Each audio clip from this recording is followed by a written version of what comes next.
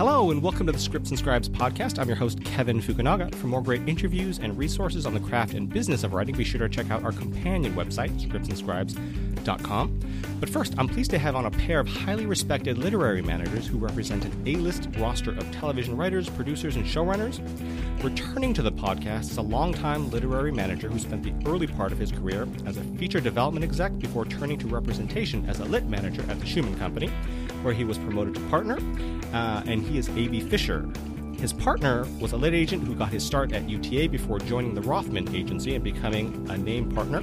He joined Resolution and ran the TV lit department there before joining the management ranks at Storied Media Group, where he helped develop and produce series such as APB on Fox, Insatiable at Netflix, and The Oath for Hulu. He is Dennis Kim, and in early 2018, they started a new venture together, Literate, a management and production company. Welcome to the show, gentlemen. Thank you. Thank you. But just correction, Yeah. The Oath was for Sony Crackle. Sony Crackle. Yeah.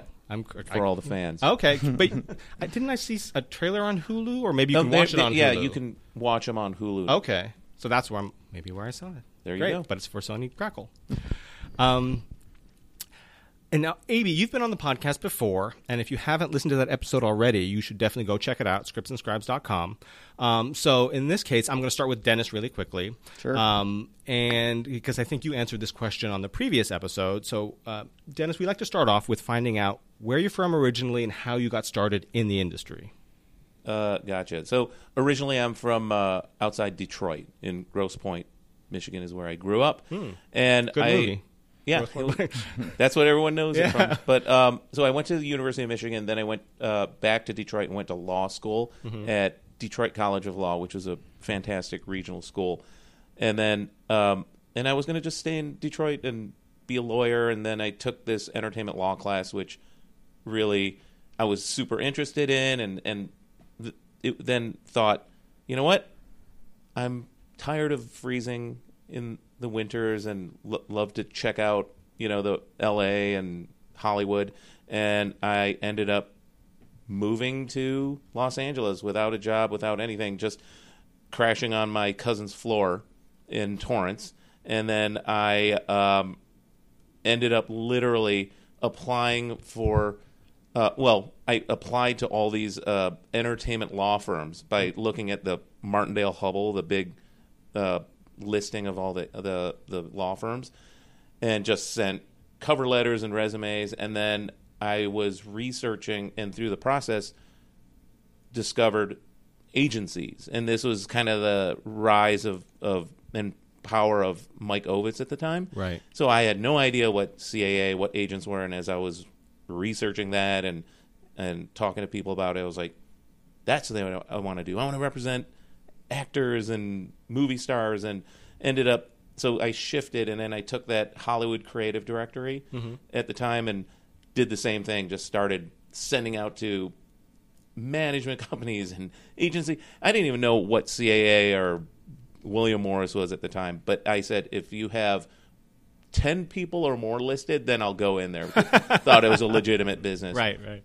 And I had a couple interviews, and the one that actually hired me was this woman named Susan Smith, who basically was a real powerhouse in the talent side of the business. And she was a New York manager or agent, and then had an LA office, and I became her assistant. That was my first exposure to it. So went and was there for about 9 months, and quickly realized I'm probably not cut out for, representing actors. But then she had a lit side, and I would fill in over there, and that's where I really was like, oh my God, I love reading these screenplays, and television wasn't the hugest thing at the time, but that's kind of where I ended up really kind of falling into the lit side of things.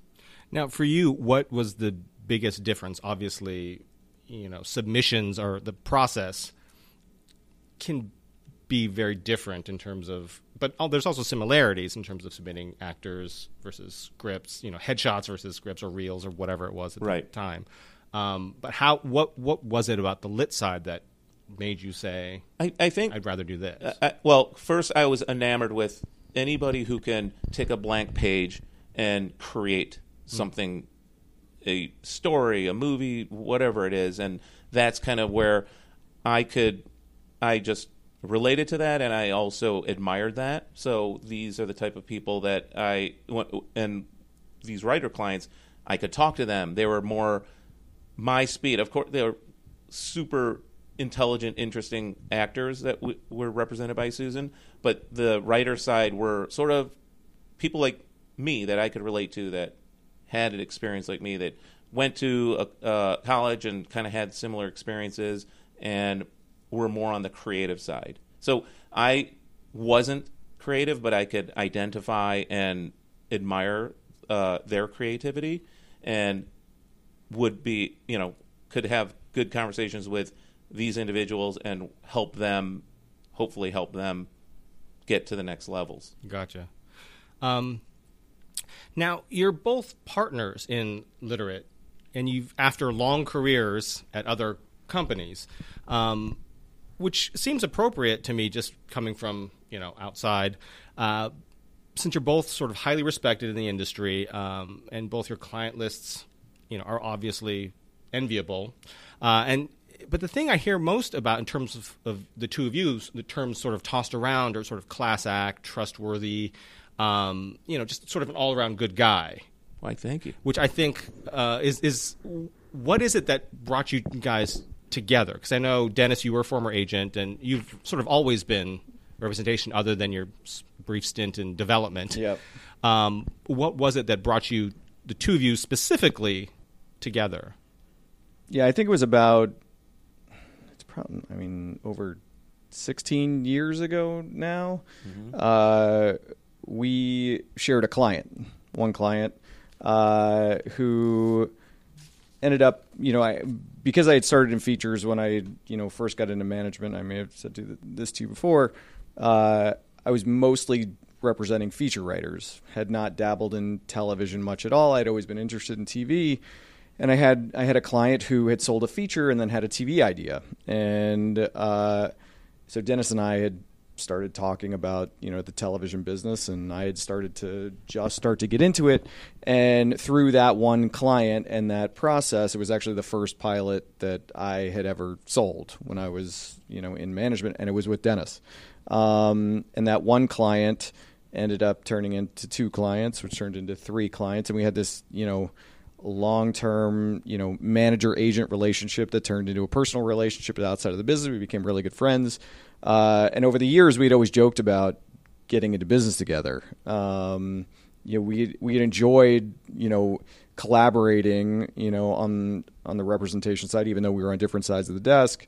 We always had got along great, always had very similar, we similarly looked at the business in the same way, and our taste was very similar, and the way that we looked at material was very similar. So, when this opportunity came up, it was only natural. When he joined Storied Media Group, he had actually called me to come over. Todd and I called him to be sort of the third partner, but he was still doing his great things over at Schumann Company. Mm-hmm.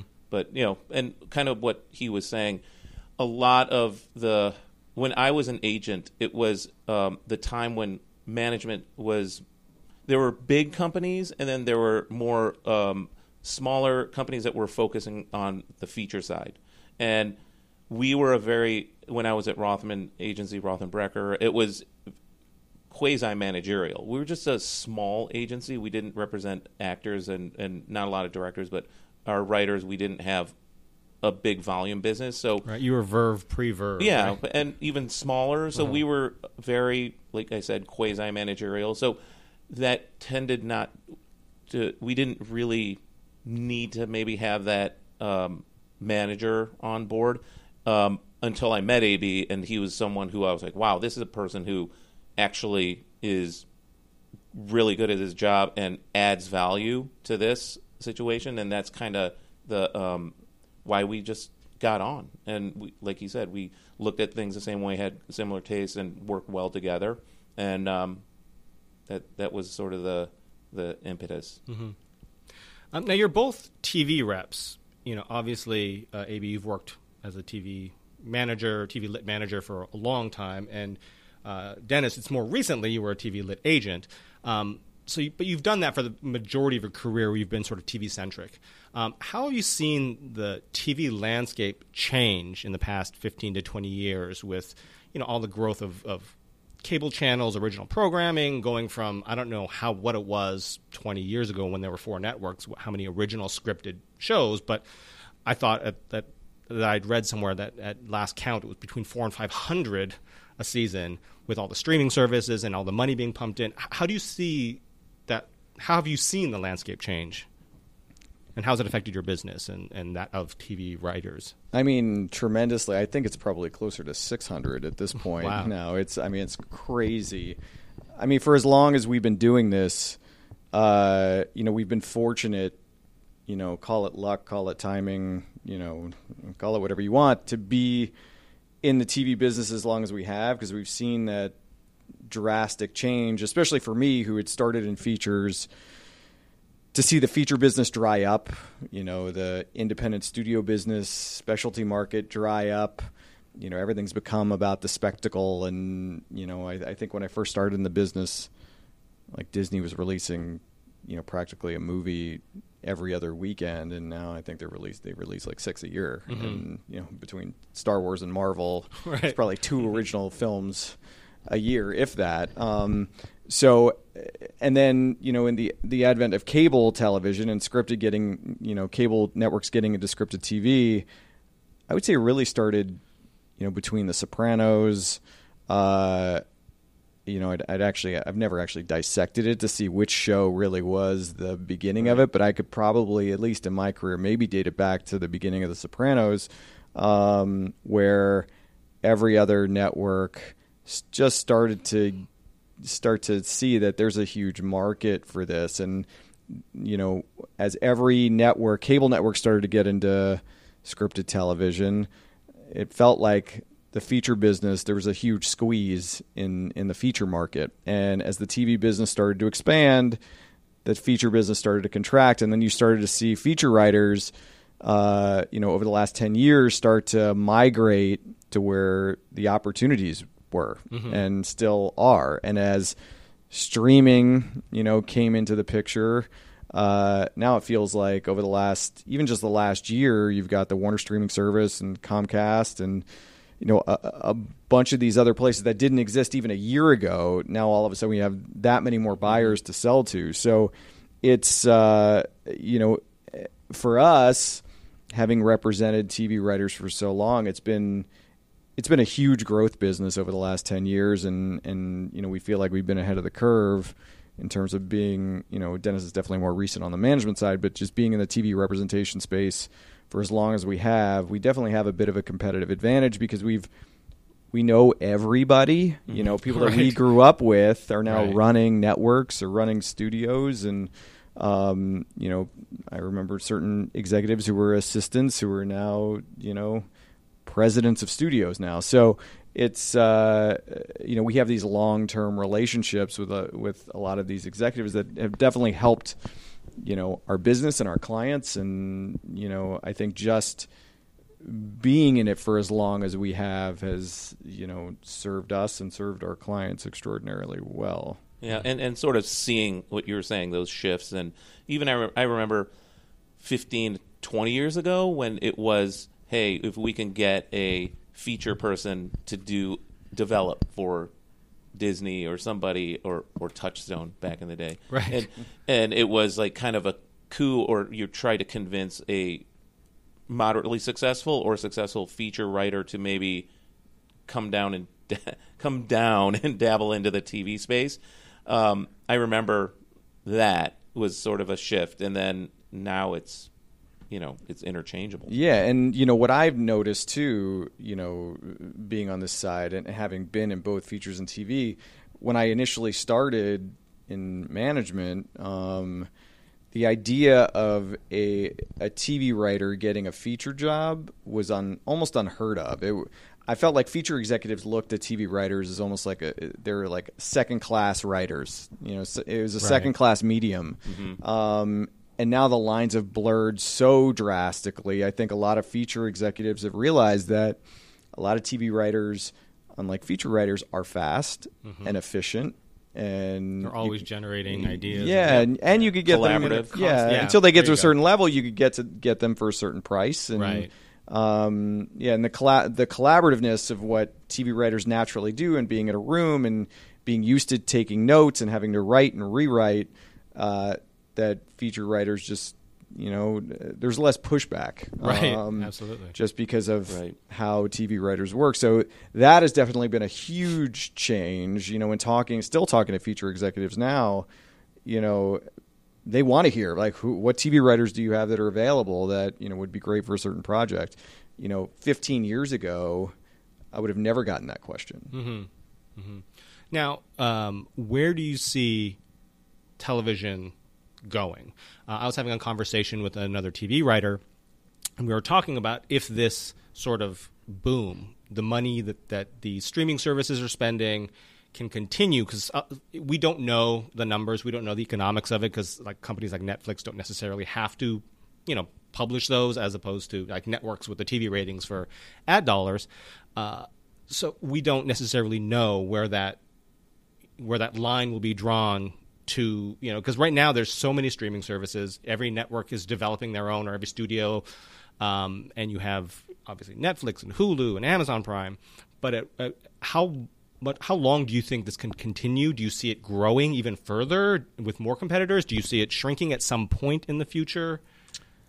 I mean, it's tough to say. I think something will definitely give at some point. I can't predict how far out in the future. It could be 3 years, could be 5 years. Netflix was the first, and almost every studio sold their shows or licensed their shows to Netflix, and that sort of launched the service. Now, all of these corporations are setting up their own service, and you're seeing them starting to pull their product out of Netflix and out of these other places, because they're gonna monetize what they own. I mean, that's what Disney is doing with Disney Plus. They started to pull off all their Marvel shows off of Netflix, as Netflix canceled them too, and Disney movies out of there, and the Disney Plus service is going to populate all Star Wars and Marvel and Disney Channel. They have all, now I'm buying Fox. They've sort of consolidated their empire that will populate the Disney Plus service, and the price point at which they've now announced that they're going to charge people monthly is much less than every other service out there. So, and that's just one example. And Warner Media is doing it with their streaming service, and NBC Universal with the Comcast service. And that said, is I think I feel like people are going to get tired of just all the SVODs, like having to pay subscriptions on multiple things. They may bundle, or I think with technology, the AVOD world is going to be a bigger deal. And that's what Comcast is doing, and and just the acquisitions of ad based. Mm-hmm. So that seems to be another vertical, I guess. Yeah, I mean, Netflix is going to have to spend and continue to spend billions of dollars in original programming, because if they don't have any other studio shows on the service, it's going to be all of Netflix originals at some point. I mean, they'll have movies. Their original movie department, has been expanding too, so at some point you may never see another studio's show or film on Netflix or Amazon, because it's going to be on their own streaming service. And what that does to the business, I don't know. Is there still going to be as many opportunities? Maybe. But right now, as both Comcast and Warner Media are just starting out, they're investing heavily in new programming because they have to. Right. But there will be a saturation point. Yeah. But we've actually had these discussions, because we feel like, yes, there is going to be need out there. It's always content is king, and it's going to be more global and really specific, like local language. And those are things that we know and feel that will be kind of the next thing. And that's kind of how we're a little company here, but we're also thinking big. Right. And also with Amazon Prime, in terms of their original programming, with, I think it was fairly recent that I saw that Walmart is now offering more. They're trying to get more into the free shipping game and lowering their prices in terms of the cap you need to meet to get the free shipping. And I'm sure Target's going to follow suit so they don't go out of business. Yeah. So what is it that drives you to continue paying for Amazon Prime? And I think, it's going to be, the television service probably, at least. And who knows if Walmart gets into the game? Yeah, I mean, they know they tried some sort of Redbox type service, but Mm-hmm. I mean, who rents DVDs? Obviously, this is not a retail podcast. No, sure. But I mean, Amazon was obviously the first to market with that, Right. and they have a competitive advantage. It'll be interesting to see. I mean, they're definitely investing a ton of money in original programming. Right. I'm not sure if any of these other services will affect that in particular, but not to be an advertisement for Amazon, but you get a lot for the Prime Right. subscription. Right. But I think that's sort of the point. Is like everyone's competing for your eyes and your dollars. Yeah. And if Walmart comes out with some sort of a streaming service of their own for free, in other words, if you buy from Amazon or buy from Walmart, you get the streaming service, or they charge undercut for $50, you get free shipping and a streaming service. You could see how potentially that could, because if you're getting free shipping at all the services from Target, Walmart, and Amazon, what keeps you at what are you Amazon? gonna pay for it? Right. What are you Yeah. paying that $99 for? And it's Yeah. obviously their Prime programming, or Yeah. maybe you listen to Amazon Music or something like that. No, exactly. Now, talking about the WGA-ATA conflict that's going on right now, it's still going on, the conflict of interest dispute that they've got going on. As a former agent turned manager and as a longtime manager, Dennis and AB, how has this affected your business at all? Business has been just going the same. Our day-to-day Right. is just a lot busier because we don't have our agent partners that we split duties with and, Right. and other conversations. So that isn't there.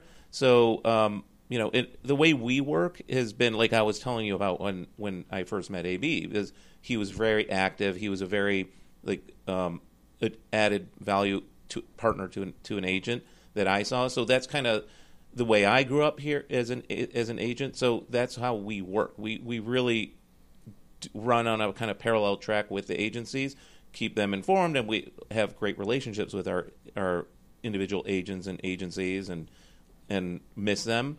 But it's just not. It hasn't affected us of a hey, we are lacking here. We can't reach here, or we're not expertise here. So it's just a lot more volume and no kind of secondary help. Right. So that's been more Yeah, of a challenge. we talk to executives all the time, and I ask them that exact same question, and they're hearing now from a lot of managers who they never heard from before because Right. they're like, I don't know who this is, but someone will send a submission for a show. Some manager and an executive at a network had told me that they sent a submission one day, and then they called me every single day for the next week to see if I'd read it yet. And he was like, that's not really how this works. But, just to add on to what Dennis has said, I would say that our bandwidth has been stretched a bit thinner because we don't have our agency partners to, split stuff up with. A lot of times, if we're going out with a pitch, we'll get on the phone and strategize with the agents about, okay, who is this most right for, whether it's a producer, studio network, whatever. And, we'll figure out who we're going out to. And then, we'll discuss, all right, who has the best relationship at each of these places. Then we just split up the calls and, we'll call half the list and they'll call half the list, whether it's a spec or a pitch or whatever, or getting a new client out. And now all of it's on us. And, all the submissions, all the follow-up, setting every pitch, following up, there's a lot of back channel strategic work that goes on and, positioning things or, trying to get an offer. All of that is all on us. Plus our day-to-day development we do with our clients in developing their material, which obviously takes a lot of time.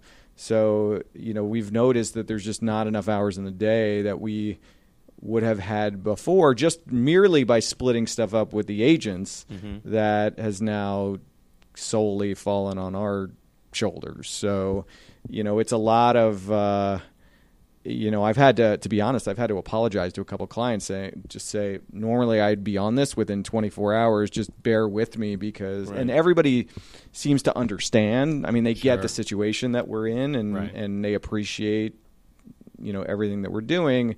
But sometimes it's taken us just a little bit longer just for the sheer volume of stuff. We've started to feel, Dennis was an agent forever. If he wanted to remain an agent, he would have stayed being an agent. I've never wanted to be an agent, and now I've gotten a little bit of a taste of what the other side is like. And we definitely miss our agent friends, and we hope that this gets resolved quickly for everybody's sake.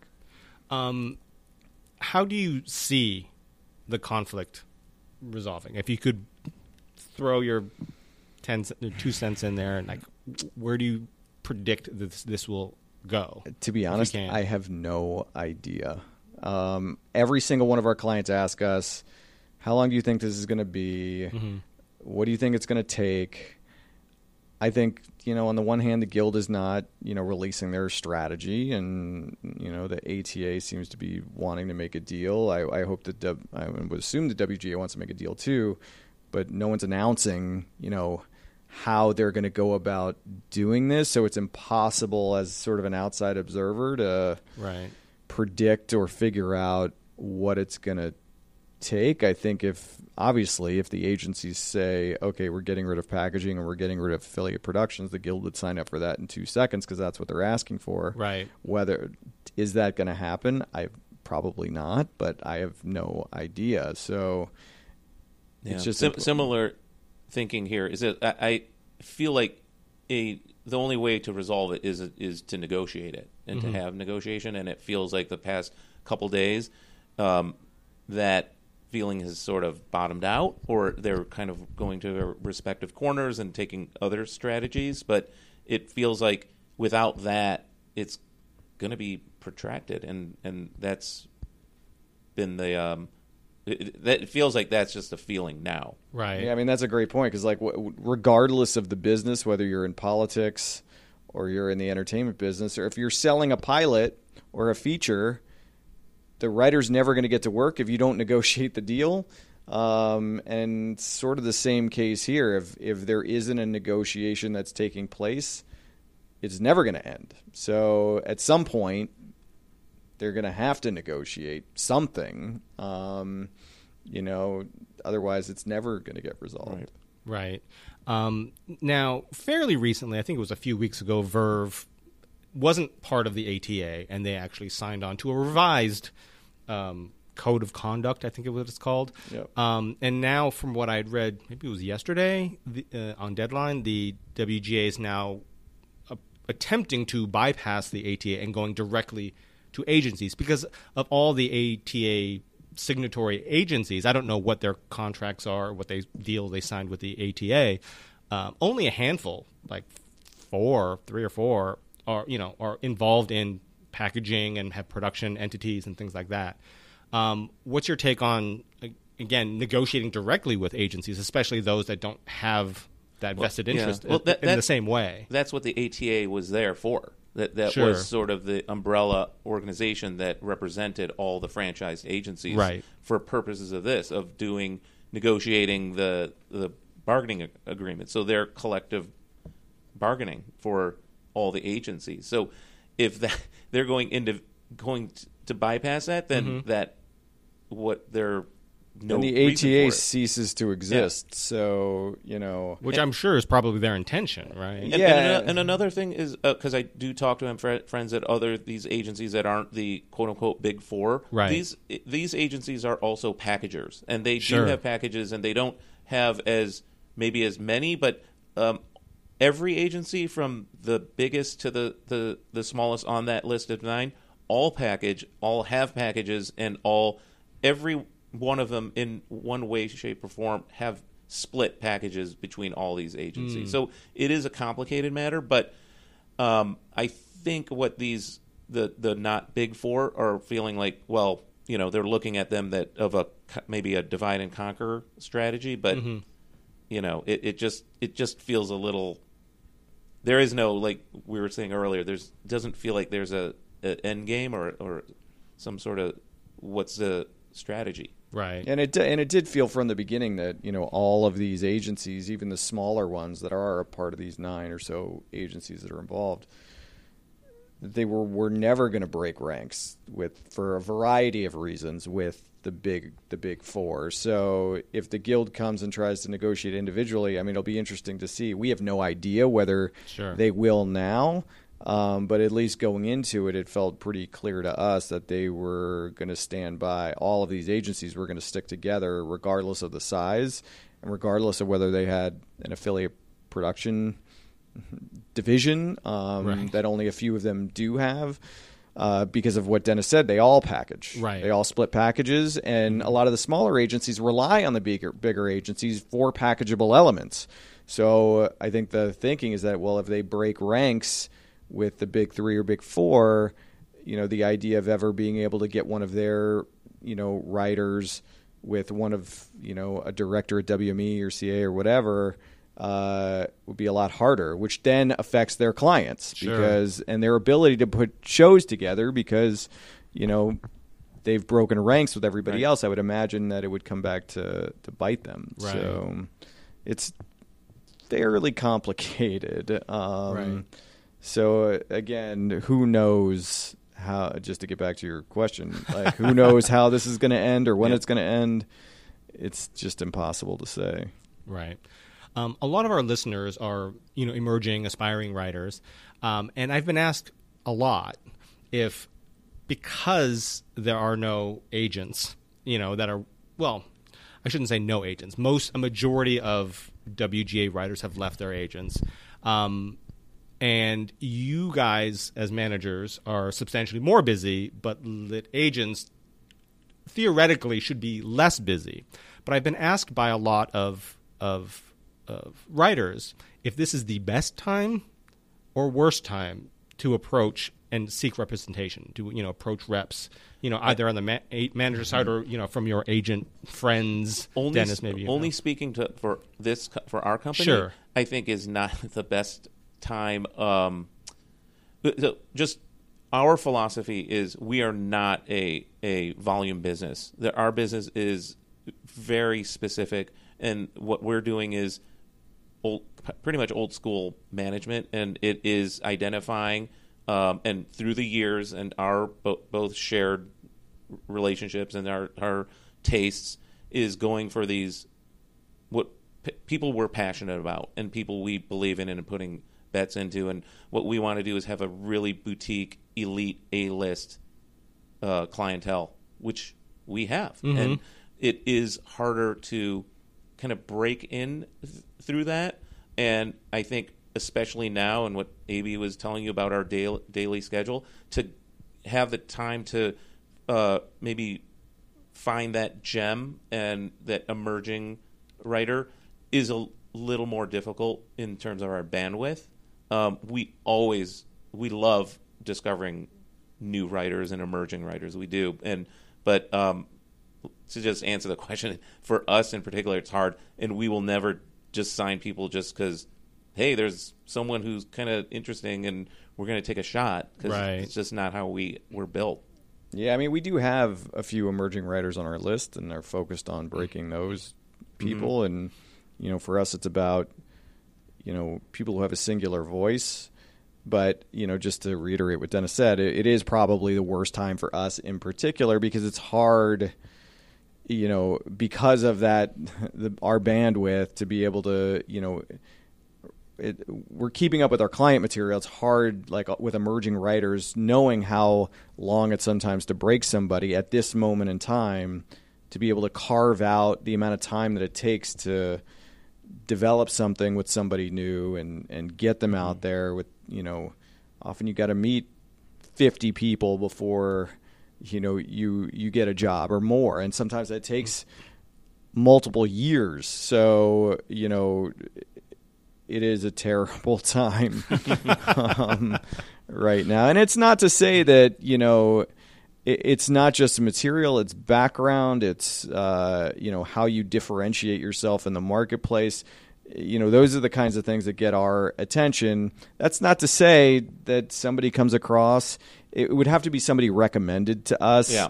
We've had this conversation before. What happens when someone sends me a blind query? It immediately gets deleted before I even read a word of it, because I don't have the time. Right. So I feel for all of these writers who are trying to get in right now, and this is, in my opinion, like arguably the worst time to try to do it. I can't speak for any agents out there. Agents at all these agencies, what they're doing about non-guild writers yet, because if they sign somebody and get them a gig, then the writer's then going to turn around and fire them. Right. Or they're going to be forced to leave because, that agency hasn't signed the code of conduct. So right. It's sort of a double-edged sword. Right. But in theory, and also, Dennis, maybe you can opine on this, because I don't know if you've spoken to your agent former colleagues about this, but what if, and this is just a theoretical, hypothetical situation where a writer, because you had mentioned, maybe that it takes potentially multiple years to develop, to break a writer, a TV writer. So if the agents have an abundance of time, I'm not saying they do because they still have director clients, I'm sure there's other things going on, but if it's potentially easier to get read, I don't know if that's the case, because it could take a couple of years, and hopefully this thing won't last a couple of years, that maybe they wouldn't have to fire this agent because they may, but then again, agents are not in the business of necessarily developing young talent per se. Yep. But maybe, Dennis, I don't know if you have a take on that coming from the agency side. The people I've been talking to, they are busy, and it's like trying to find ways to still participate, and a lot of it, like you said, it's directors, or if a writer is a producer or they have a production company. Sure. A lot of these agencies represent a lot of intellectual property, so they're really involved with books and articles and graphic novels and you name it. Right. And podcasts. Right. And they turn those into TV or film. Sure. So they've been very busy about kind of, hate to say the word, but packaging these elements together to go out in the marketplace. Right. Now, Dennis, I had read that you had left SMG because you wanted to focus more on client representation than producing. Yeah. What's your take on that, on the producer role that many managers take on some of their clients' projects? Obviously, sometimes it's well deserved. It's in terms of the development process, in terms of bringing in attachments, all that process, working on it for years. And other times, it seems like it's just they're latching on to a client's project. When do you guys think it's sort of appropriate, and when does it become sort of an add-on, excessive? Right. Well, kind of a good question, because that kind of also dovetails into what we do. We're managers, and the reason I had left because what I went into Storied Media Group was to be a manager and produce and have a healthy balance. And I've never really done both. I know the representation game. I didn't know the producing game, but it ended up being production.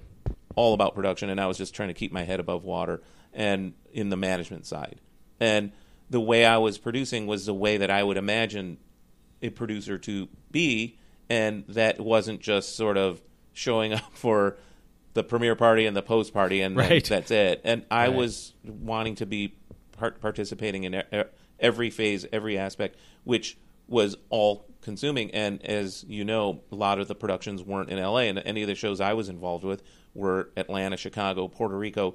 I was there. So those were the challenges of trying to stay very involved and present as a producer and as a manager. It became almost untenable in the way that I wanted to do it. And again, the discussions I would have with AB, he's similar. He's a guy who's going to go 100% and do his job as a producer, and that led to our discussions of this company being old school management, client focused, client first, and we're not producing. We're just not going to do that in the foreseeable future at Literate. Yeah, and when we sat down to talk about the kind of company that we wanted to build, we talked about our collective experiences, because I remember I was shooting a pilot in New York. I was out there for 6-7 weeks, and we approached the producing business exactly the same way, where we're there every day for prep. We're there every day from start to finish in production, in post. And what I found, because I had a robust management business, is that between every take, I was returning phone calls. I would get home after really long days on set and return, 100 emails. Or my Saturdays and Sundays, if we weren't shooting, that's how I caught up on everything. So it was literally like we all live 24/7 business lives. Like in the representation business, we're constantly available, although we have personal lives too. But we're in it. But actually physically producing a show and running our management business was literally 24/7. Like you had your time difference. Yeah, you're maybe in New York for that 3 hours, and and I was in Puerto Rico, it was a 4-hour difference. It was crazy. Yeah, it was unsustainable. Like you couldn't physically do it. And I think that's also why, you probably see a lot of managers who aren't doing that, because it is impossible. And yeah, for a lot of managers, they do deserve credit on certain things and deserve to be involved. But for us, we made a conscious effort. Like, we both got into the management business because we loved representing writers. And we realized that, if we just kept our side of the street clean and just did that job, we were going to, and we represent, all these A-list, writers, we're going to be just fine. Like, we both understand, the economics of producing and, versus the 10% business. If you, get a show on the air or you get a movie made, you're going to make a hell of a lot more money. But it's fine. Like, we're both ambitious guys and, passionate about what we do, but, we don't need to conquer both worlds. I think eventually, if we get into that business, we'll wall off the management side and bring in a real producer who's just going to do that. But for now, the way that we're building this company is just about, it's like Dennis said, it's sort of an old school management company where it's all about representation. It's all about our clients. And, for whatever conflicts that do exist, we just don't have to worry about it. Right. Well, that's especially refreshing considering everything, the landscape of the, literary representation game right now. And a lot of other managers would probably call us idiots for, for doing that. But so far in the, almost year and a half that we've been opened, it's worked incredibly well for us, and our clients, we feel like, have, benefited from it. Yep. Well, I mean, but from the writer's perspective and from other people in the industry that I've spoken to, it's not that way. It's refreshing, and they know there's no other agenda when you're coming to them with a client. That word you said, refreshing, has been the word that we hear a lot of when we early when we were doing our dog and pony show to all the agencies and studios. That was like, and still to this day we go to meetings and they're like, oh, they assume we would produce when appropriate, but that's not, we are consciously putting it out there. We are not doing that right now. Yeah. So then when anybody in the business talks to us, and we're talking about a client or a project, they know that's all we're talking about is the client and the project, and not us calling them at the 11th hour and be like, oh, by the way, we're attached to this thing, or calling the agent and be like, hey, when you make that deal, you just make sure to tell BA that right. And it's sort of like, you whisper it. No one really has to worry about that when they're talking to us. And you had mentioned just a minute ago about voice. And this is something that we hear all the time, because everybody is looking for a writer with a great voice. It's obviously subjective what that is, but then there are certain undisputable things, like it when you see it kind of thing. Is there a way to sort of quantify it or describe it so that a writer can figure out if they are in that point? Like, are they on the right track, or do they have that voice? Have they found their voice, I should say? Yeah, I mean, it is incredibly difficult to define. With some writers, it's style of writing. With other writers, it's, in their dialogue, they have and that is also styled too. For us, I think for as long as we've been doing it, and for anybody in this business who's read enough scripts, you sort of figure out what your taste is personally and what you tend to respond to. And it is subjective. That's probably the best word to describe it, because, everybody's taste is completely different. And what I might think is a great voice, other people may not. So to give advice to a writer in how to, how you figure out, do I have a voice or don't I have a voice? There is no rule, because we're in a business that is so subjective. I believe drama is less subjective than comedy. So, voice is easier to pick up in a drama than I think it is in a comedy, because what one person might find hilarious, other people might think is the stupidest thing they've ever read.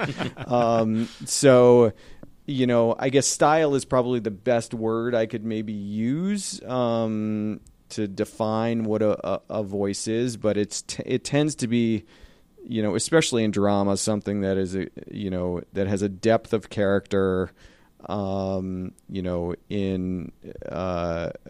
what you're writing, and sharp dialogue, but there's a vision there. Yeah, and that is, a writer should write what they love. Have a passion for, and everyone likes to talk about bringing up their personal experience and background or whatnot into the story. That it doesn't mean every story you write is something that you lived through or happened to you, but I think you really have to love what you are doing and doing it often, especially if you're a newer writer or emerging, just to keep writing. You can't just say, hey, I wrote this great thing, let's use that to keep trying to find me opportunities. Mm-hmm. It's just continue to write, and also with passion.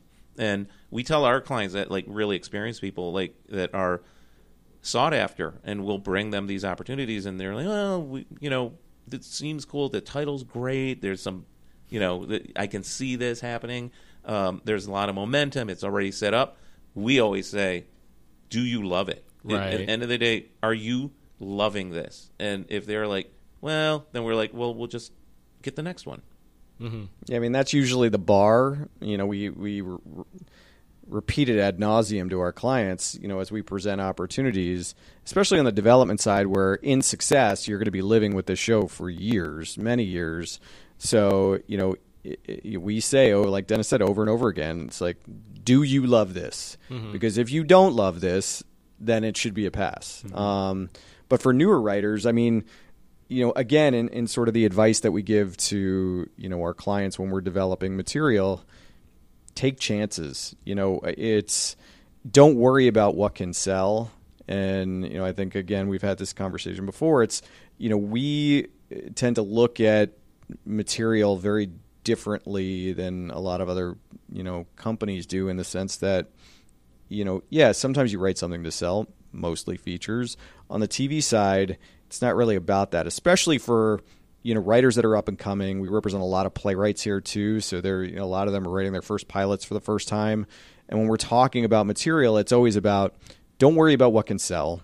If you're chasing the market, you're already dead. Write the unproducible script. It's that thing, that idea that you haven't really seen before is the thing that's probably going to get you the most attention. Because I feel like the dirty little secret is that everybody writes the same thing. Mm-hmm. Having been on the producing side and read for staffing, as the both of us have, mm-hmm.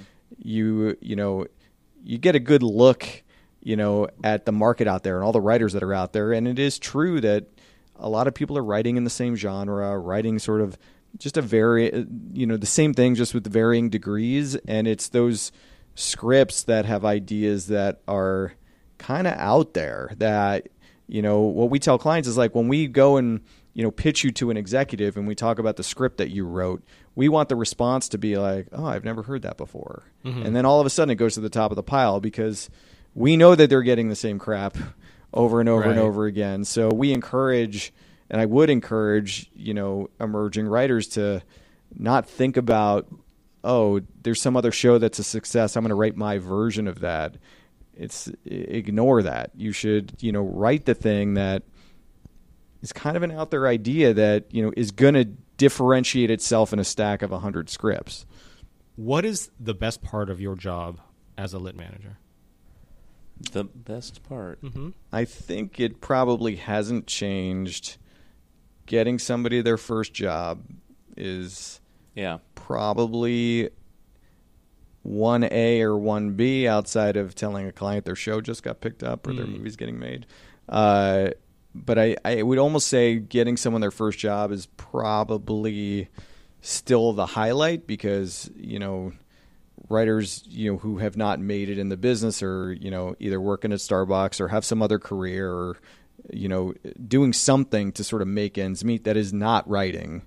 And, we feel like if we get them in and get them their first job, it's sort of fulfilling a dream for them and changing their life. Totally changing their life, and they're achieving their dream, and they're a professional writer.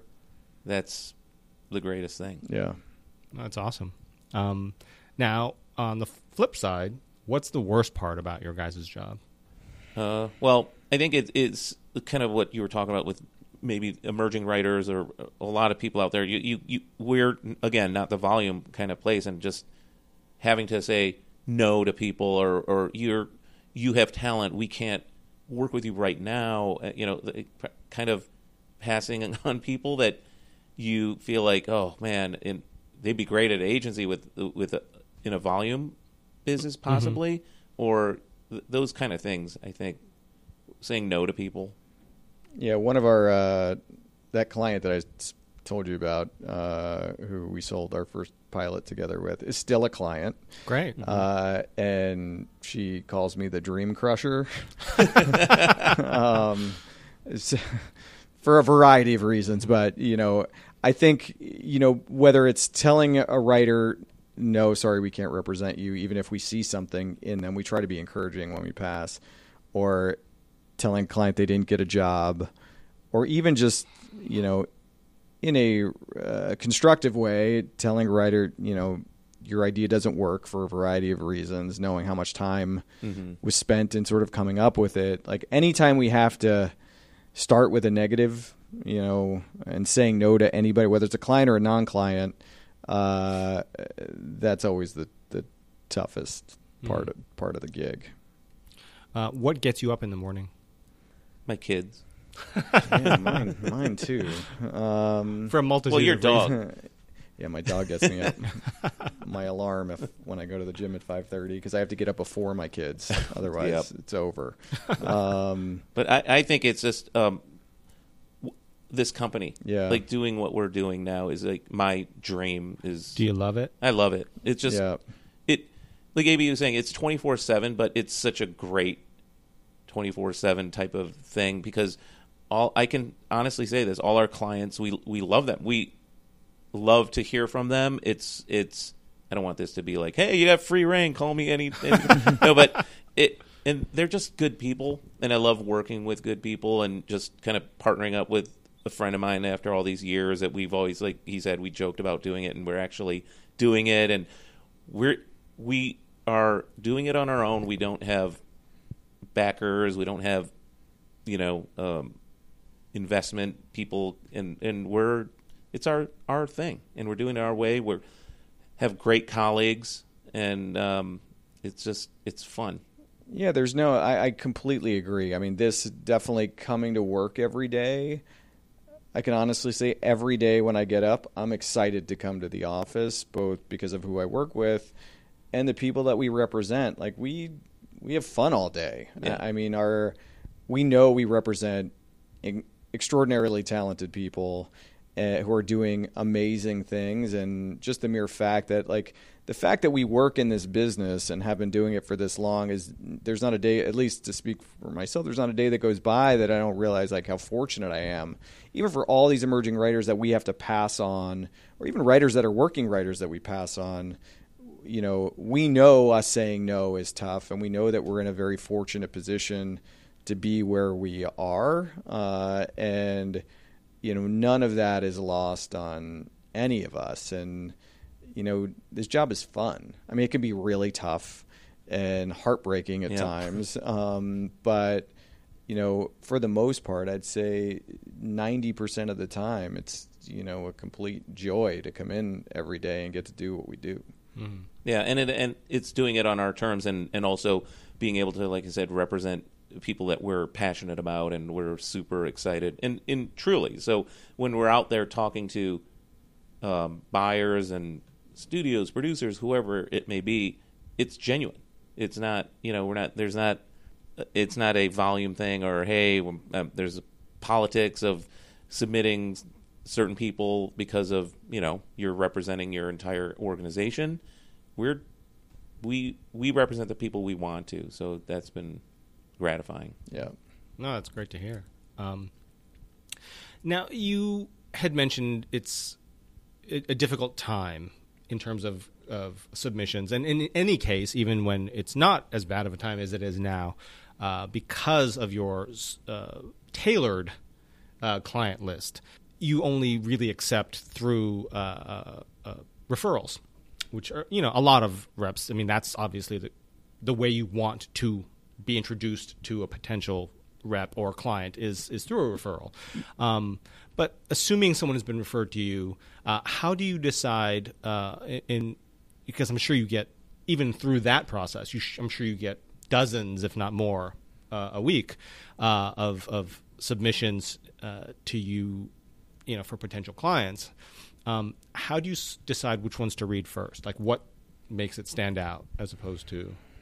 Is it just the log line? Is it the person's background? It's usually like who submits it to us. Sure. Like where the referral comes from. We take client referrals pretty seriously because it's usually, someone they know well. So they've already checked them out because they wouldn't be sending them to us if they didn't know them already. So, that probably is the biggest priority.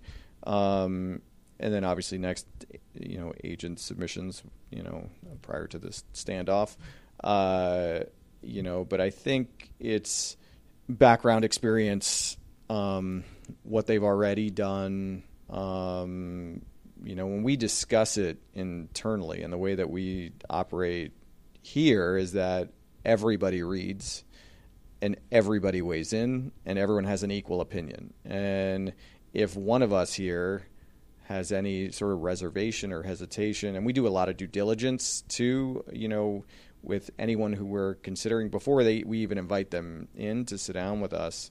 We check them out thoroughly because, we have a no asshole policy, and, right. and life's too short, and we want to make sure that, we know each other's personalities, and we're good people. We want to represent good people. But, if anyone has any hesitation, we say no.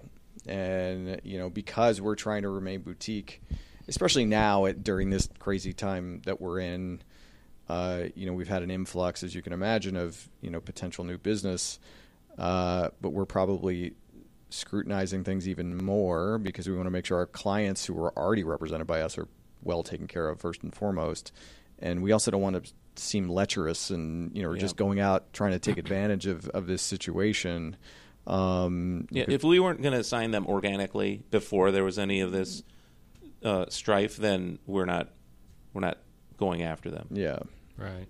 And also when we do sign, like A.B. alluded to it, we all read. So it's sort of a collective in the best way because we all believe that greater things can happen when we all do it together. And that's sort of another refreshing thing that a lot of the clients that we've signed since the day one appreciate and can feel the benefit of having, right here, like almost 40 plus years of experience. Right. And what are the essential qualities that make a good writer in your guys' opinion? Other than writing ability. Yeah, on the TV side, I think it's a couple of things. Obviously, first and foremost, when we're sent somebody, you're judging somebody purely based on what's on the page. So writing ability, obviously, is the first thing that you see and you judge anybody off of.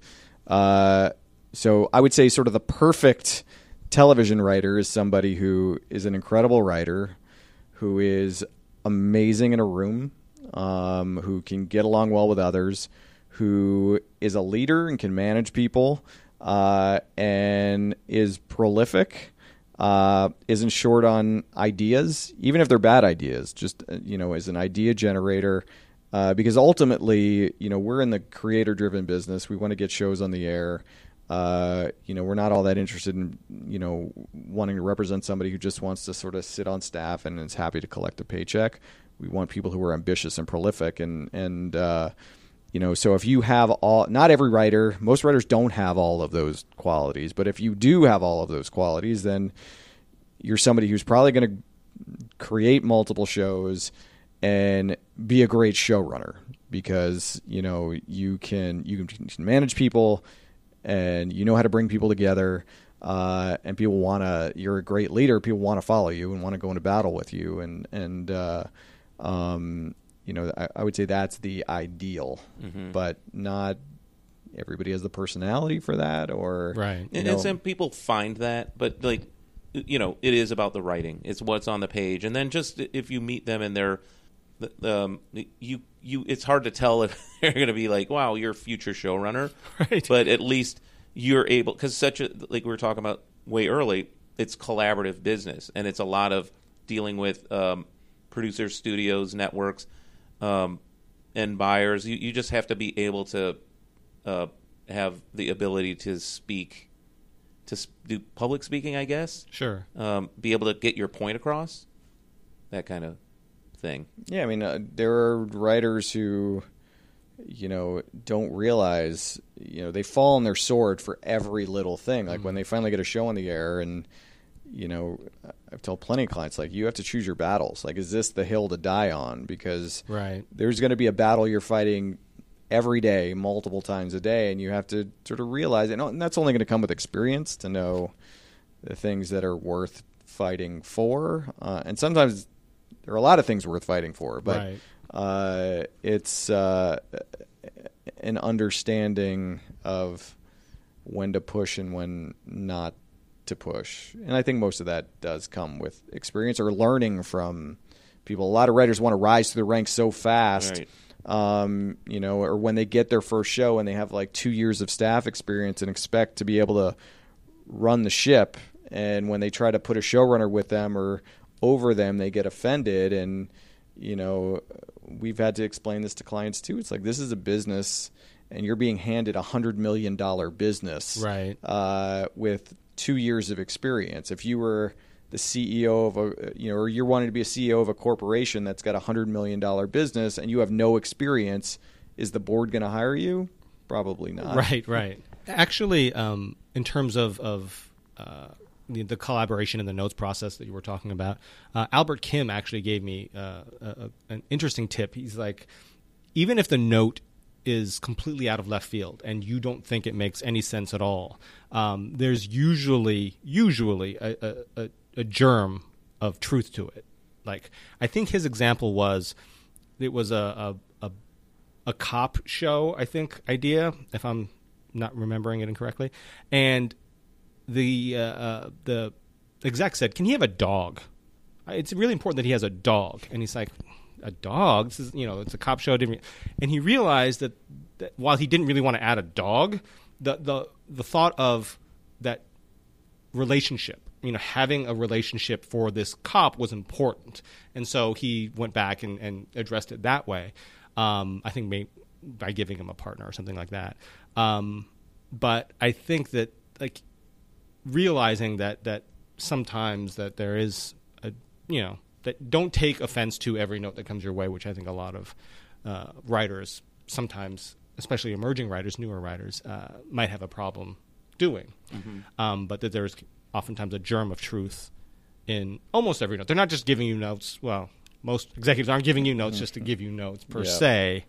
There's and other writers have told me that if you get multiple notes about the same thing, that's the thing that you really should be looking at, as opposed to like you get 12 different notes and they're all different, then that, of course, comes down to you and your taste. But anyway, we're getting sidetracked. All of that is true. Everything you said is true. I mean, that's sort of the idea of what's the note behind the note. Right, absolutely. Or what's the spirit of the note that they're giving you. And you're right, most executives don't want – some just like to hear themselves talk. Absolutely. But if they're coming at you with something because it's bumping them for whatever reason, there's usually – the note may be terrible.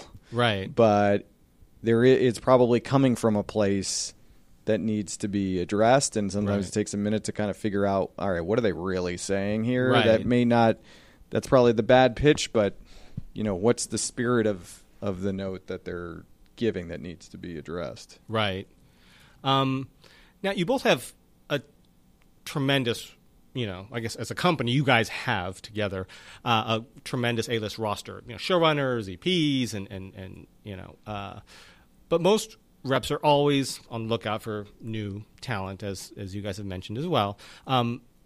Again, we've talked about referrals and how you get most of your new clients. Maybe in the past, or if there are alternate ways, what are some other ways you've discovered new writers? With all the plethora of fellowships and contests and networking and other things, have you discovered clients in any other way other than like the referral process Correct. and things we were talking about? Yeah. Yeah, I mean, I'm trying to think. I mean, we do represent writers who have come from other writer mediums, like I said, either in the theater or journalists or novelists. So, I've read things in other mediums that I'm sure I've reached out to a number of writers over the years who. Obviously, not every writer can be a journalist or a novelist or whatever, but right. I've definitely found people that route that didn't come to me with a screenplay or a TV pilot because I've maybe admired something that they had written in some other medium. So that's definitely been one.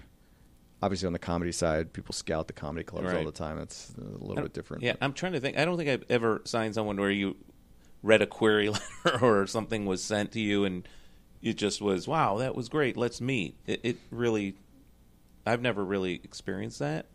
What about like the fellowships or like Nickel or like something like that? Yeah, I mean I have a few clients that have come out of the Warner Brothers workshop and the CBS Diversity program.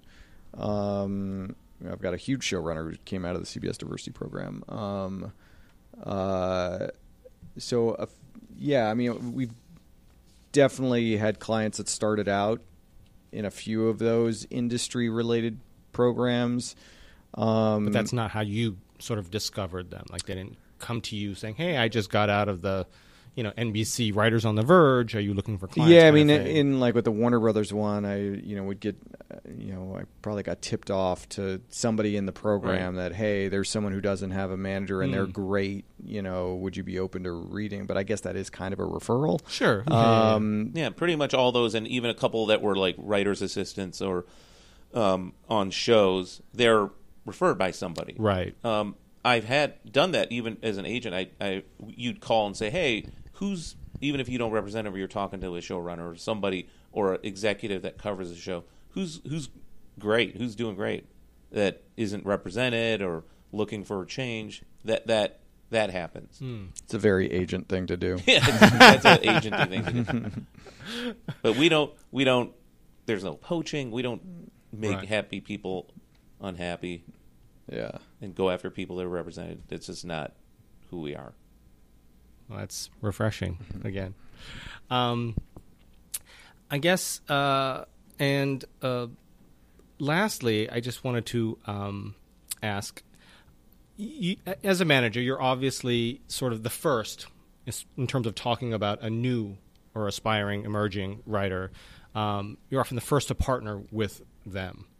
When do you find is the most appropriate time to start either sending the material out and or getting them an agent? Obviously, in this situation currently we're in is not, I'm sure it's different. But when do you find it's the appropriate time to sort of get them an agent and or start getting them out to the industry, introducing them to all of your myriad of contacts? I think when they have, like, we've signed people, like emerging writers whose script may not be an A yet, but again, in that sort of amorphous what's a voice situation, recognizing that this person, there is definitely something here that we can harness and mold and shape and help get to be an A piece of material. So usually we don't do that until we feel like they have at least one thing that is A-level material that is going to get somebody's attention, that got our attention, that we can hopefully elevate to a level that is going to get them a job and get them an agent. We tell clients all the time, whether they've written multiple pilots or scripts or whatever, that, if the next thing you write isn't as good or better than the last thing you wrote, we're not going to send it out. And that doesn't matter whether you're an EP or a staff writer, because it's not going to benefit you to send out a B piece of material. So, same goes for, a new writer when we're, trying to introduce them to the town or introduce them to agents. It's got to be of the level, because you're going to be judged. Like anything that goes out, regardless of your level, you're going to be judged against writers who have 20 years of experience or, writers who have no experience. When an executive, they're not really reading the cover page. They're reading the script to see the level of craft that's in this piece of material. So, if it's mediocre, it's not going to get you anywhere. So it has to meet a certain bar for us before we'll show it to anybody outside of our, inner circle in the walls of our company. Right. And finally, what sort of advice would you have for those emerging TV writers out there? I think what we're talking about is continue writing. Always keep writing and be passionate about what you're writing, and also just contacts. It's like I don't even know if there was a day when you just said, "Hey, I'm hiring an agent and or a manager, and get me my job." It doesn't work that way. It's all about getting out there, making the contacts through the guild and through the programs that you were talking about, and peers and writers groups, and that's what I find is a kind of shared trait with a lot of our clients, is that they seek out people and it's real, could be very specific, could be a specific writers group, it could be just meeting an executive that is hungry, young and hungry also, and wanting to introduce you to their circle of friends. So it's a lot of that, just constant networking. Yeah, that's huge. I mean, even if it's like trying to figure out what people in the business went to your alma mater and taking advantage of that, because there are a lot of people who moved to LA who literally know nobody. I knew one person when I moved here, like one who was in the business, and that was it. Right. And, but I figured out a way to, get a job and get in and get your foot in the door. And I realize how competitive it is. But, sometimes with writers, the way to get referred to other people is to be around people who can refer you to people like us. And whether that's, if you're working odd jobs to make ends meet, try to figure out a way to get that job in the business. Be an assistant, be around the business so that you can interact with people in the business that could do you a favor and introduce you to people who will read your materials. So, I guess be creative in your networking, and just know that we're never going to read a blind submission ever. That most people don't. Yeah, so the only way you're going to get our attention is if it's through somebody we know or tangentially know who's reaching out to us. So figuring out a way to be around people who it's, even if it's 6 degrees, know someone who knows somebody. Sure. Because if you know nobody, it's going to be really difficult. That said, I'm also a huge believer that if you write something amazing, it will find a way. Yep. I agree. It won't sit on a shelf and collect dust and die. If it's truly great, It may take a little bit of time, but it will find a way to get into the right hands at some point. Right. Well, it's been amazing. Completely refreshing. I'll say that one more time. But thanks for coming on the show, AB, Dennis. You guys are tremendous. Thank you. Be sure to follow AB on Twitter. It's at ABFisher123. That's correct. And you can follow Literate on Twitter. It's Literate Inc. There's no space there. It's Literate Inc. And do you have a separate Twitter?